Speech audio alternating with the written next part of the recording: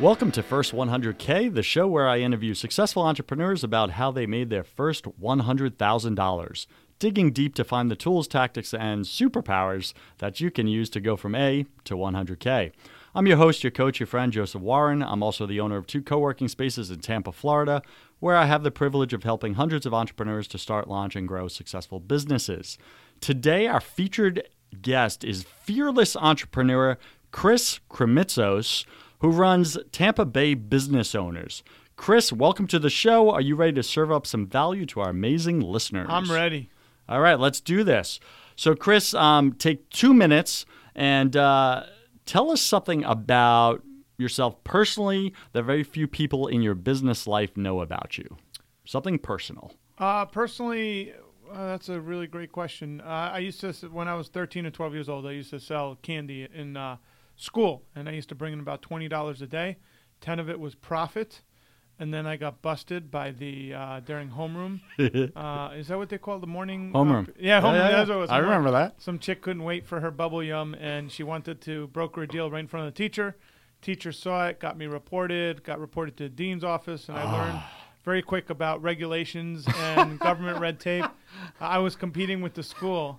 What was interesting too, I was so successful. Another kid came onto the school selling candy, and his dad. I would go to the local supermarket. His dad would take him to Price Club, so he had better prices. Oh, yeah. But I had had a good customer margin. loyalty, so I still made money, which I found very interesting. So I learned a lot about business in this little microcosm at 12 to 13 years of age. Learned about government regulations shutting you down. Learned about competition and also customer loyalty. So that was a cool little, learning lesson. Very cool. Thanks for sharing that. Folks, we're going to have a great show today. One thing I like about Chris is his sense of humor. Sometimes it's a dry sense of humor but his wit is always there, and he's going to drop a lot of value during this podcast. So listen up. All right, Chris, let's get down to business. Our audience always wants to know, how much revenue did you bring in last year? It's approximate. Well, I sold the business and took it back over, so Okay. Somewhere around $150,000. But prior to that same business was doing about $300,000. Okay, excellent. And what are you on track to gross this year? This year, just about the same. Right now, I came back. Basically, the story for me is I sold a business I had, took it back over 100%. So now I'm back in what they call damage control, building it back up. So I get that. If we hit the 150 mark, I stabilize the bleeding, so to speak, which I think we have. And then next year is a new year. So right now I'm just looking to finish strong for the end of the year and then regrouping for next year. I get that. Sometimes you got to take a step backwards, yeah? Oh, yeah. Well, I did pretty well in the sale, so it Yeah. all worked out. But it's something that it's something I created, so I want to make sure it survives. Can I ask you a personal question on that? Yeah, go Is ahead. your passion still there? For community building, yes. And what we Okay. found is I had to find what is my passion within it, and it's innovation.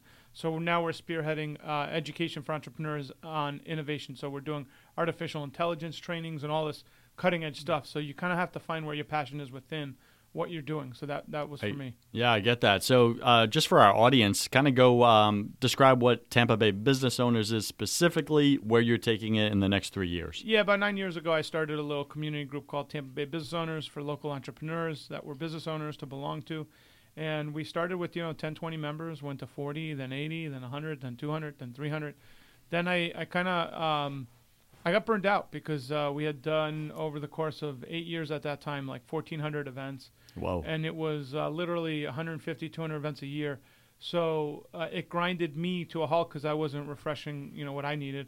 Luckily, I found a business partner to kind of buy me out. And then I took a break, was able to launch a huge conference out of Orlando that Joseph, you attended, called Podfest Multimedia Expo. That was pretty cool. Yeah, so grew that kind of out of that period of time, and then came back into it. So what we do is we have trainings, education, networking events for business owners, and we have everything is branded. So the biggest event of the month is called our main event. That's on the first Wednesdays. About 100 entrepreneurs show up for that. That's an interview with another entrepreneur. Then we have success safaris, on-site, story-driven tours of business. So we do a lot of really cool things. And that's kind of what Tampa Bay Business Owners is. Now, we've scaled down the events. Now, we do about 70 a year. Gotcha. So as you step back into this role in this business, right, you still have a foot, obviously, in Podfest and podcasting and moving in that vertical. Do you see the two somehow connecting, or building bridges there, overlapping, cross-pollinating, or completely distinct from each other? They're distinct business entities. However, there is an overlap in that we took the culture that I built over 9 years in TBBO and infused that into Podfest. So when people show up to Podfest, and you know this, Joseph, you were there because you're part of that culture of us all helping each other out. You could feel it at that conference, whereas most of those big conferences they don't have that cultural feel. Yeah. You just do your thing, you go home. Ours was a family almost from the moment everybody showed up. It was like a reunion. So that spread out to the attendees that didn't know anyone, because you, Joseph, would go up to someone like, hey, you don't be shy, come meet someone, and that helped us, create the culture. Yeah, and let me speak for myself in that experience, right? Because you invited me personally to that. I show up. I knew nothing about podcasting for the most part, other than, I think I want to start a podcast. And people are like, well, what's your podcast about? And I'm like, I have no idea, right? That's kind of why I'm here. And they were so welcoming. And the birth of my faith-based podcast, Broken Catholic, happened right at your event.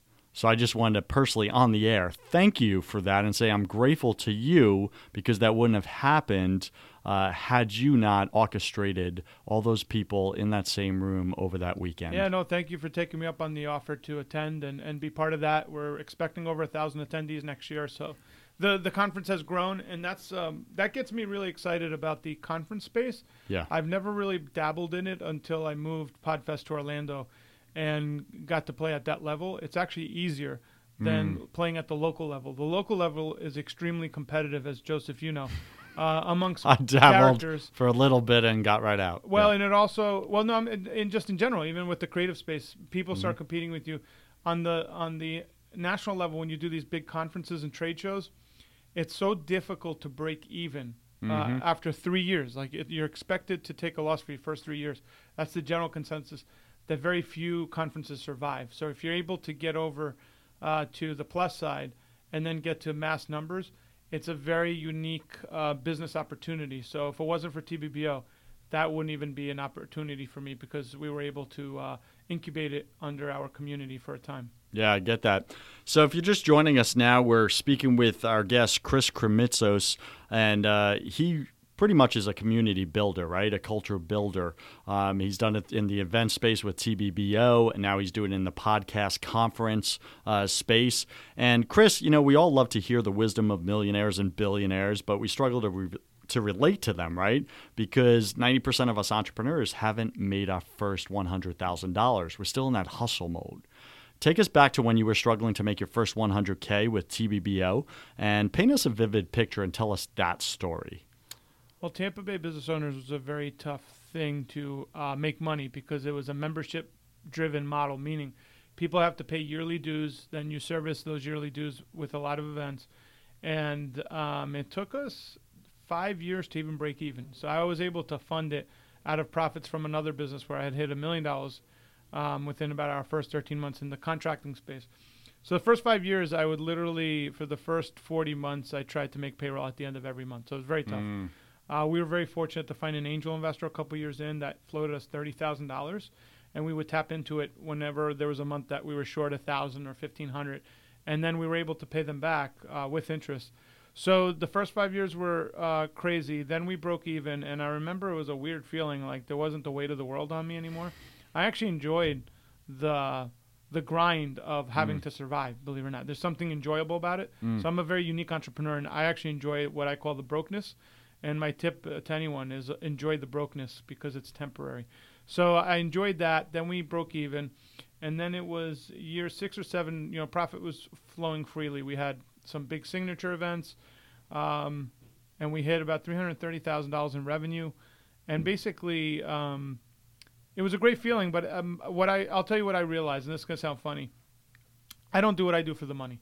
I do it because I really enjoy bringing the community together. I actually got bored the moment we became really profitable and all the events were already, and that's what you were picking up on.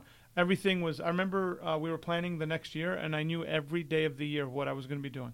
There was nothing to create anymore. I had created all the events. I had the 2 signature events. And I remember at that point, and probably that was early on, back then I should have probably looked to transition the leadership at that time. But there was nothing for me to do. That's why now coming back, I'm excited because there's a lot for me to do and fix. And you got Brokenness. Right, Brokenness. So I enjoy. Luckily we have the funds now to float the ship and make sure everything comes back.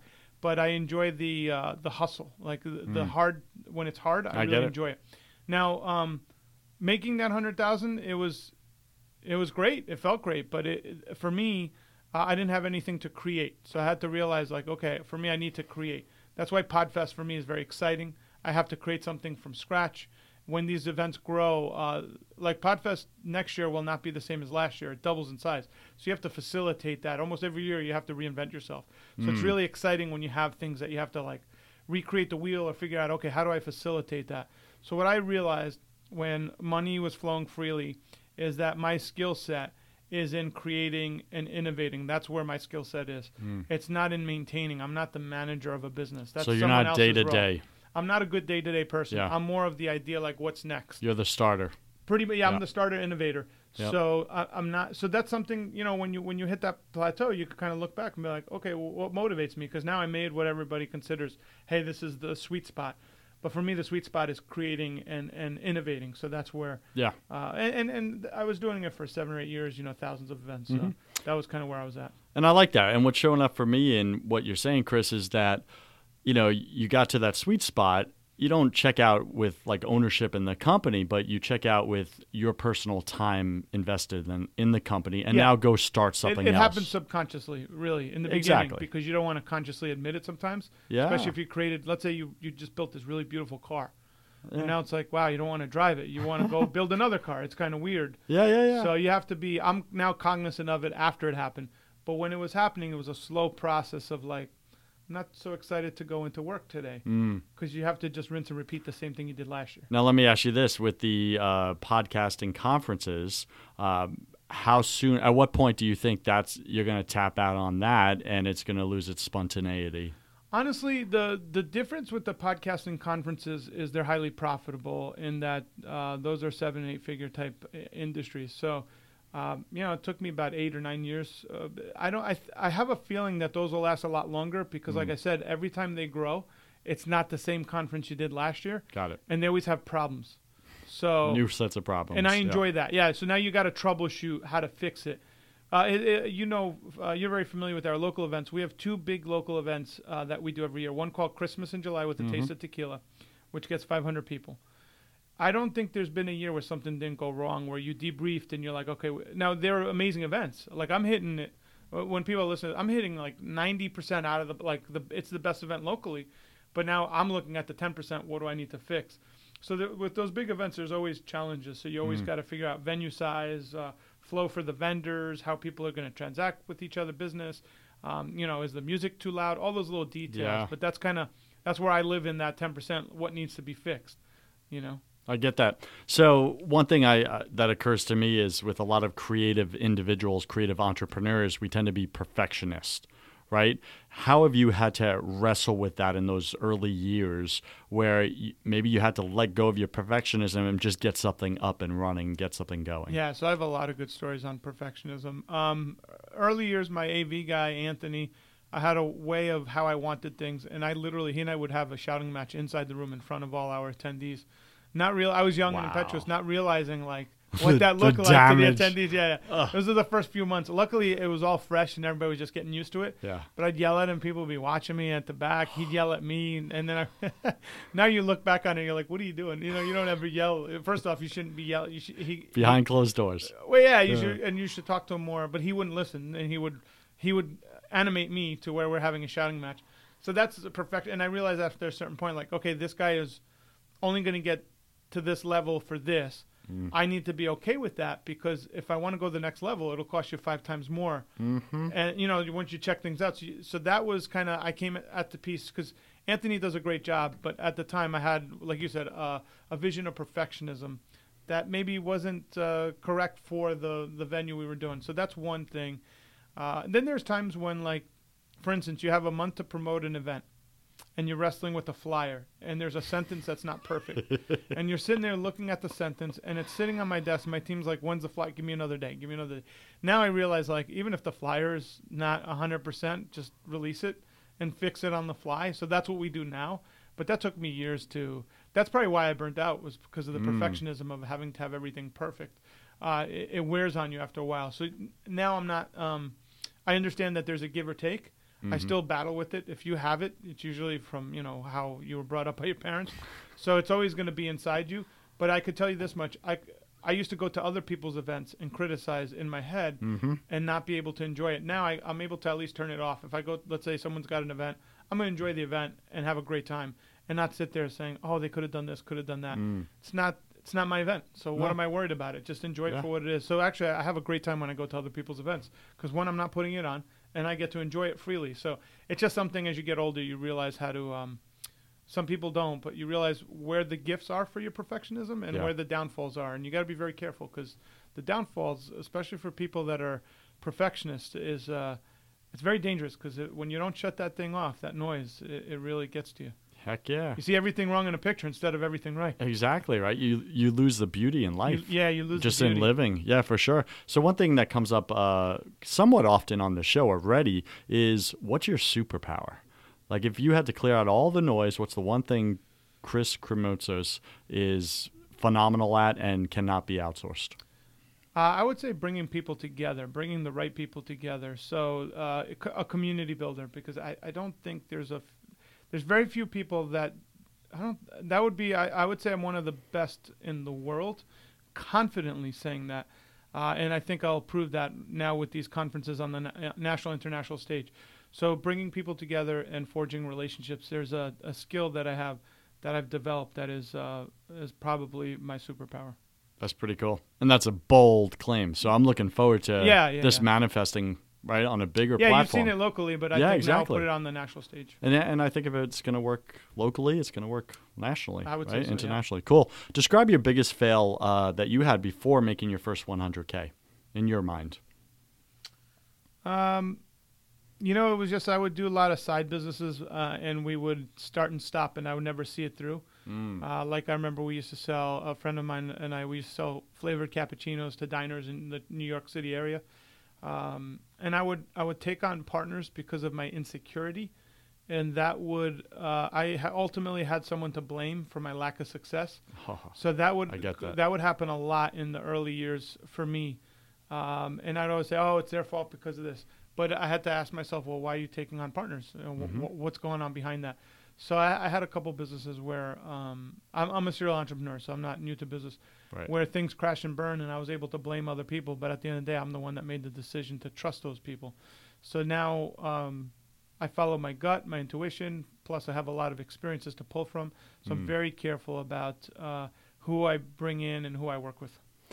So as you're hearing Chris talk about his insecurities, what's showing up for you as you're listening right now? Who are the people you're surrounding yourself with in business? Are they people that are actually leading you towards the vision that you've set? Or are they just filling that gap in your own insecurity, maybe just being possible scapegoats for when you fail? Right? So really wrestle with that. Sit with that for a minute. So Chris, we all have fears. What was the fear that was holding you back from winning at that time in your business? Well, probably the fear of success, because I would find other people to blame for my lack of success. I'll tell you a cool story. Yeah. And this is one that I'll never forget. So we had this one gentleman that had come from Greece. My parents are from Greece. And he was, I didn't know this at the time, but he was a compulsive gambler. And he would blame his ex-wife, and all his lot in life was always blamed on someone else. And then he said to me, hey, we should get into the general contracting business because you can make a lot of money. And at the time, I was chasing money. I was like 22. I'm like, all right. I just saved up about $40,000, $50,000 working at Geico Insurance, doing overnights. And I went into business with him. And I remember bringing a friend of mine who was more savvy in business, sitting down to be part of that partnership. And my friend said, I can't do it. And my friend had the money, and he wanted to invest in something profitable. And he said to me, Chris, I don't trust that one gentleman. And he said, let me give you an analogy my dad always told me. You could have a Hyundai, a four-cylinder Hyundai, where all four cylinders work well. And you could race it against a Ferrari where one cylinder is broken. Eventually, the Hyundai will always win because the cylinders all work. no matter how nice the car looks from the outside, if one of those cylinders is broken, it's going to eventually conk out. It's going to tire out the other cylinders. So he basically, in an analogy format, he was just trying to tell me that one gentleman he didn't trust. Well, later on, of course, he was right. That gentleman would gamble all the profits of the business. Within a few months, I actually told him, I don't want to be partners with you. Now I was out my 40 of my 50,000. I had 10,000 left. I found a mentor in the business, I didn't know nothing about construction, taught me the sales and the business side. He had the connection for the crews, and we wound up making over $1 million in sales within 13 months in business together. But I was willing to learn from the lesson. But I always remember that if one cylinder is broken in a partnership or a situation, you either replace that cylinder or you don't get into that car because you know it's going to break down. So I love that. I've never heard that before. It's just fantastic. I never forgot it. Let me tell you that. Yeah, that's memorable. The cylinder is broken. Why would you get in that car? So if you have gut feelings, you don't trust someone 100%. Well, why are you getting in that car? Yeah, and we're all chasing the Ferraris. Everybody at the time, I was always. I stopped doing that eventually, but yeah, the Ferrari always gets you because it looks nice, shiny. You can make a lot of money. You look good, and then. But if it's not running 100%, it's not going to get you too far. I watch Shark Tank, right? So many people watch Shark Tank, and I look at some of those investors, and I'll make them nameless, but there's certain ones on there. To me, they're a broken cylinder. Now they've achieved stuff in life, don't get me wrong. I would never do business with them, like ever. And they are a shiny Ferrari. Yeah, and that's your intuition. You've done business enough to know that some of those individuals are toxic to your situation, and that's what as you grow in business, you learn that, but you have to go through trial and error. Yeah. So if someone says, do you regret some of your biggest failures? I would tell you no. They taught me everything where I am today. Yeah. However, in the moment, they were really painful. Yeah, but the greatest teacher ever. So let's go there. And maybe you just described it. If so, we'll skip this one. But I'd like you to describe the biggest aha moment that inspired and pushed you over that $100,000 mark. I wouldn't call it an aha moment because I was already pretty successful in business. I'll tell you what happened for me. The aha moment was this business model called Tampa Bay Business Owners. If I don't do a back-end consulting model, I'll never make more than $100,000 a year either.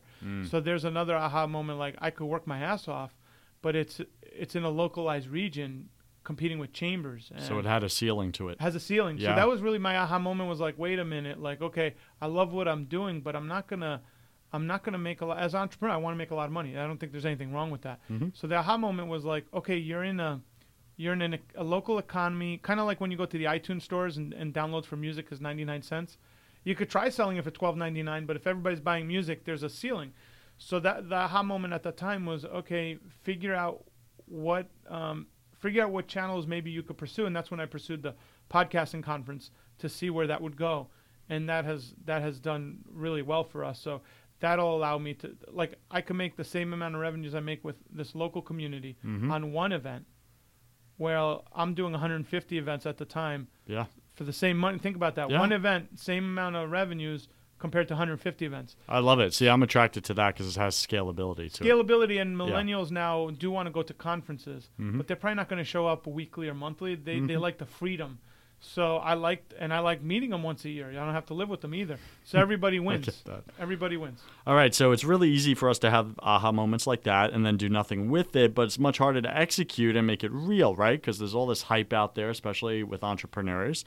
Walk us through the details of exactly how you made that happen, because you literally had to cross a fear, right, of leaving behind something that's working, that's winning, but has a ceiling to it, and then jumping into a completely unknown.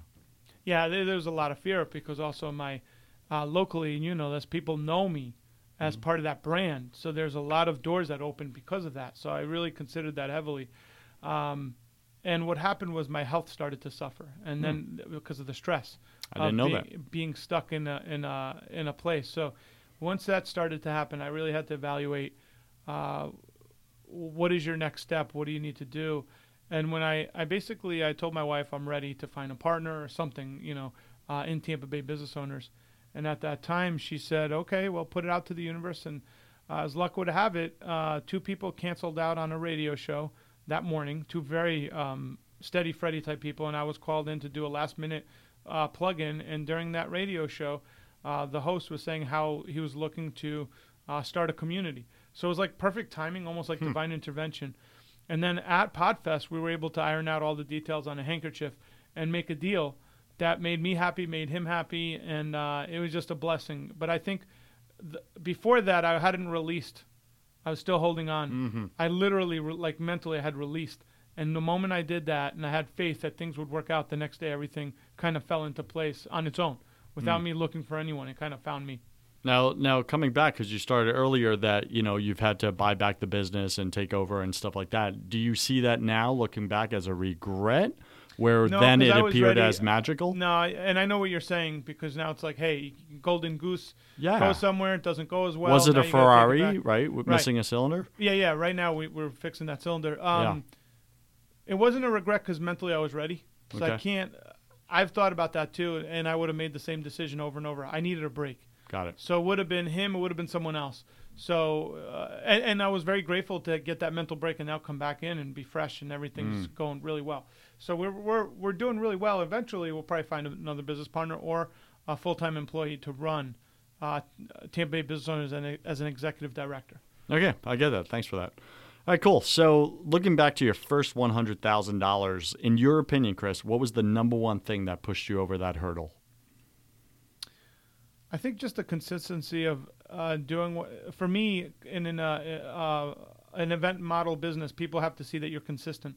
So I think after 5 years, people seeing us in the community and the consistency of the brand, what pushed us over was just people trusted us. And a lot of people that we had talked to a year, 2 years, 3 years, 4 years before started joining in droves. Like we would have new members, 20, 25 in a month, which is Wow. incredible if you think about it. Yeah, for sure. Paying about $800 a piece for the year. Sure. So we, the consistency is what drove us. So it was the consistency of the brand and people knowing that we're not going anywhere, and the delivery of excellence in our education.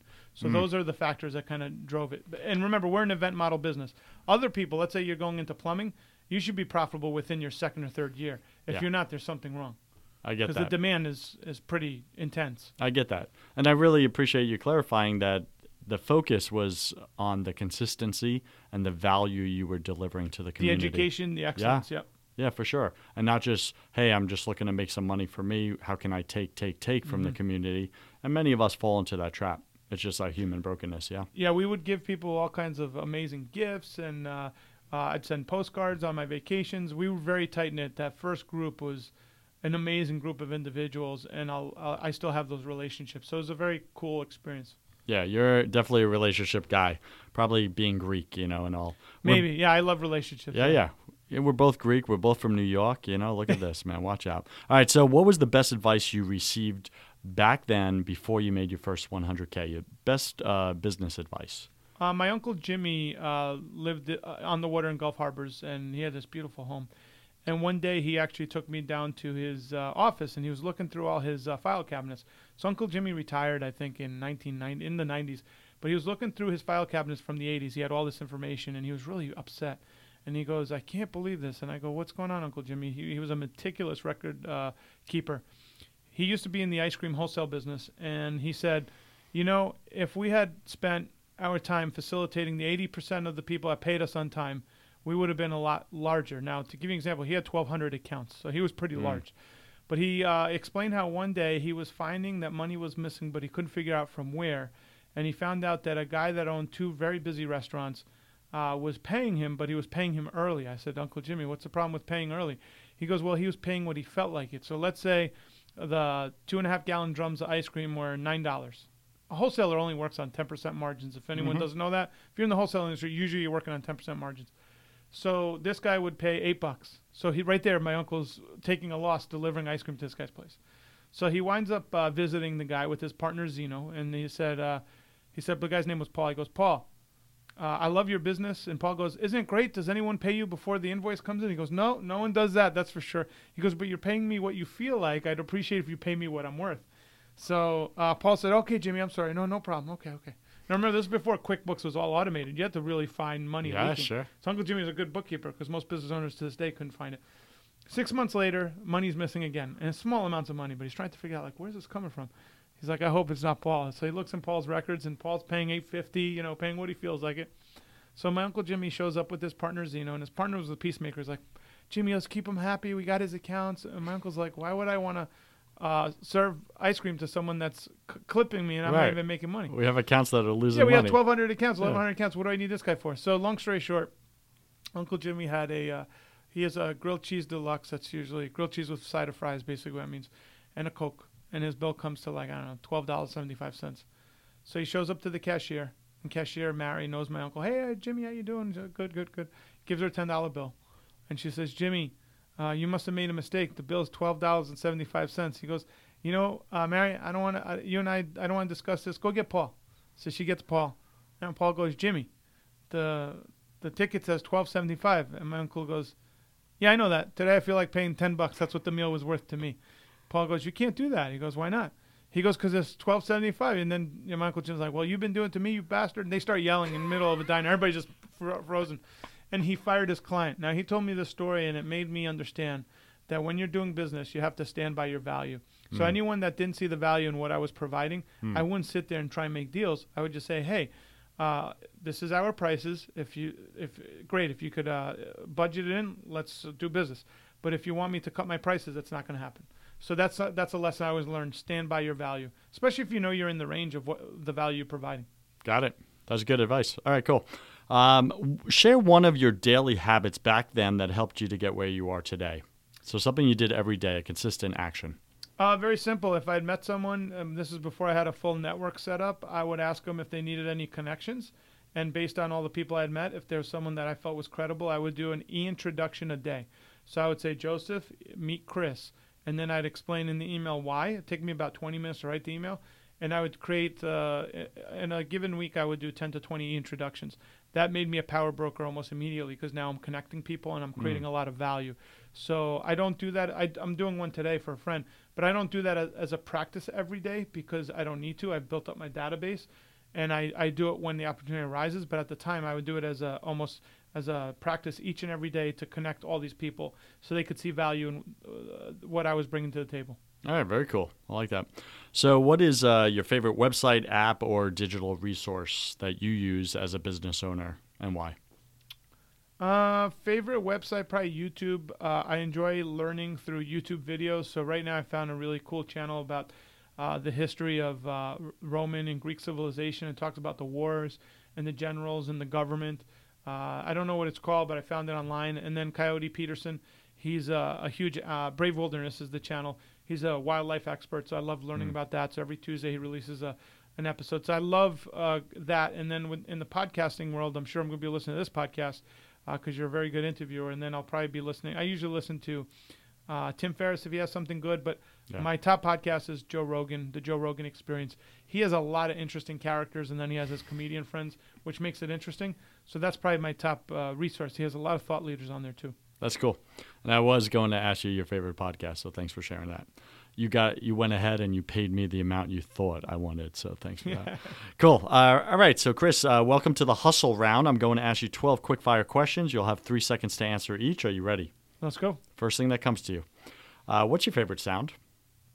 My kid laughing. What's your least favorite sound? People just hemming and hawing. When you were a child, what did you want to be when you grew up? I want to be a diner owner. So Greek. I love it. What are you most afraid of? Not accomplishing everything I was meant to do. What did you spend way too much time doing your first year in business? I actually spent too much time on sales, not enough time on bookkeeping. Got it. I know that sounds weird, but I was so top heavy on sales, I didn't watch the books. Okay, got it. What secret fear do you have about people? About people? Yeah, if you were being really vulnerable. Maybe just like everybody else wanting to be liked. So maybe someone doesn't like you. That would be probably one of them. Got it. What do you wish you had learned sooner in your business in TBBO? Probably in general, just bookkeeping. TBBO I got it handled by then, but I had a lot of business prior. I just wish I kept better books and paid myself first. Okay, got it. What is a new habit that you'd like to form now? When I get up early in the morning, getting out to the office first thing in the morning instead of lingering. Okay. And what's a bad habit you'd like to break? Right now, I stay up all night, so sleeping all night would be a great thing for me. Wow, man. And you have a baby at home. How do you do that? Well, she sleeps like a rock, but I have trouble sleeping at night, so that's one thing I gotta break. Got it. Okay. And pick 3 words to describe who you are right now. I'm a super connector.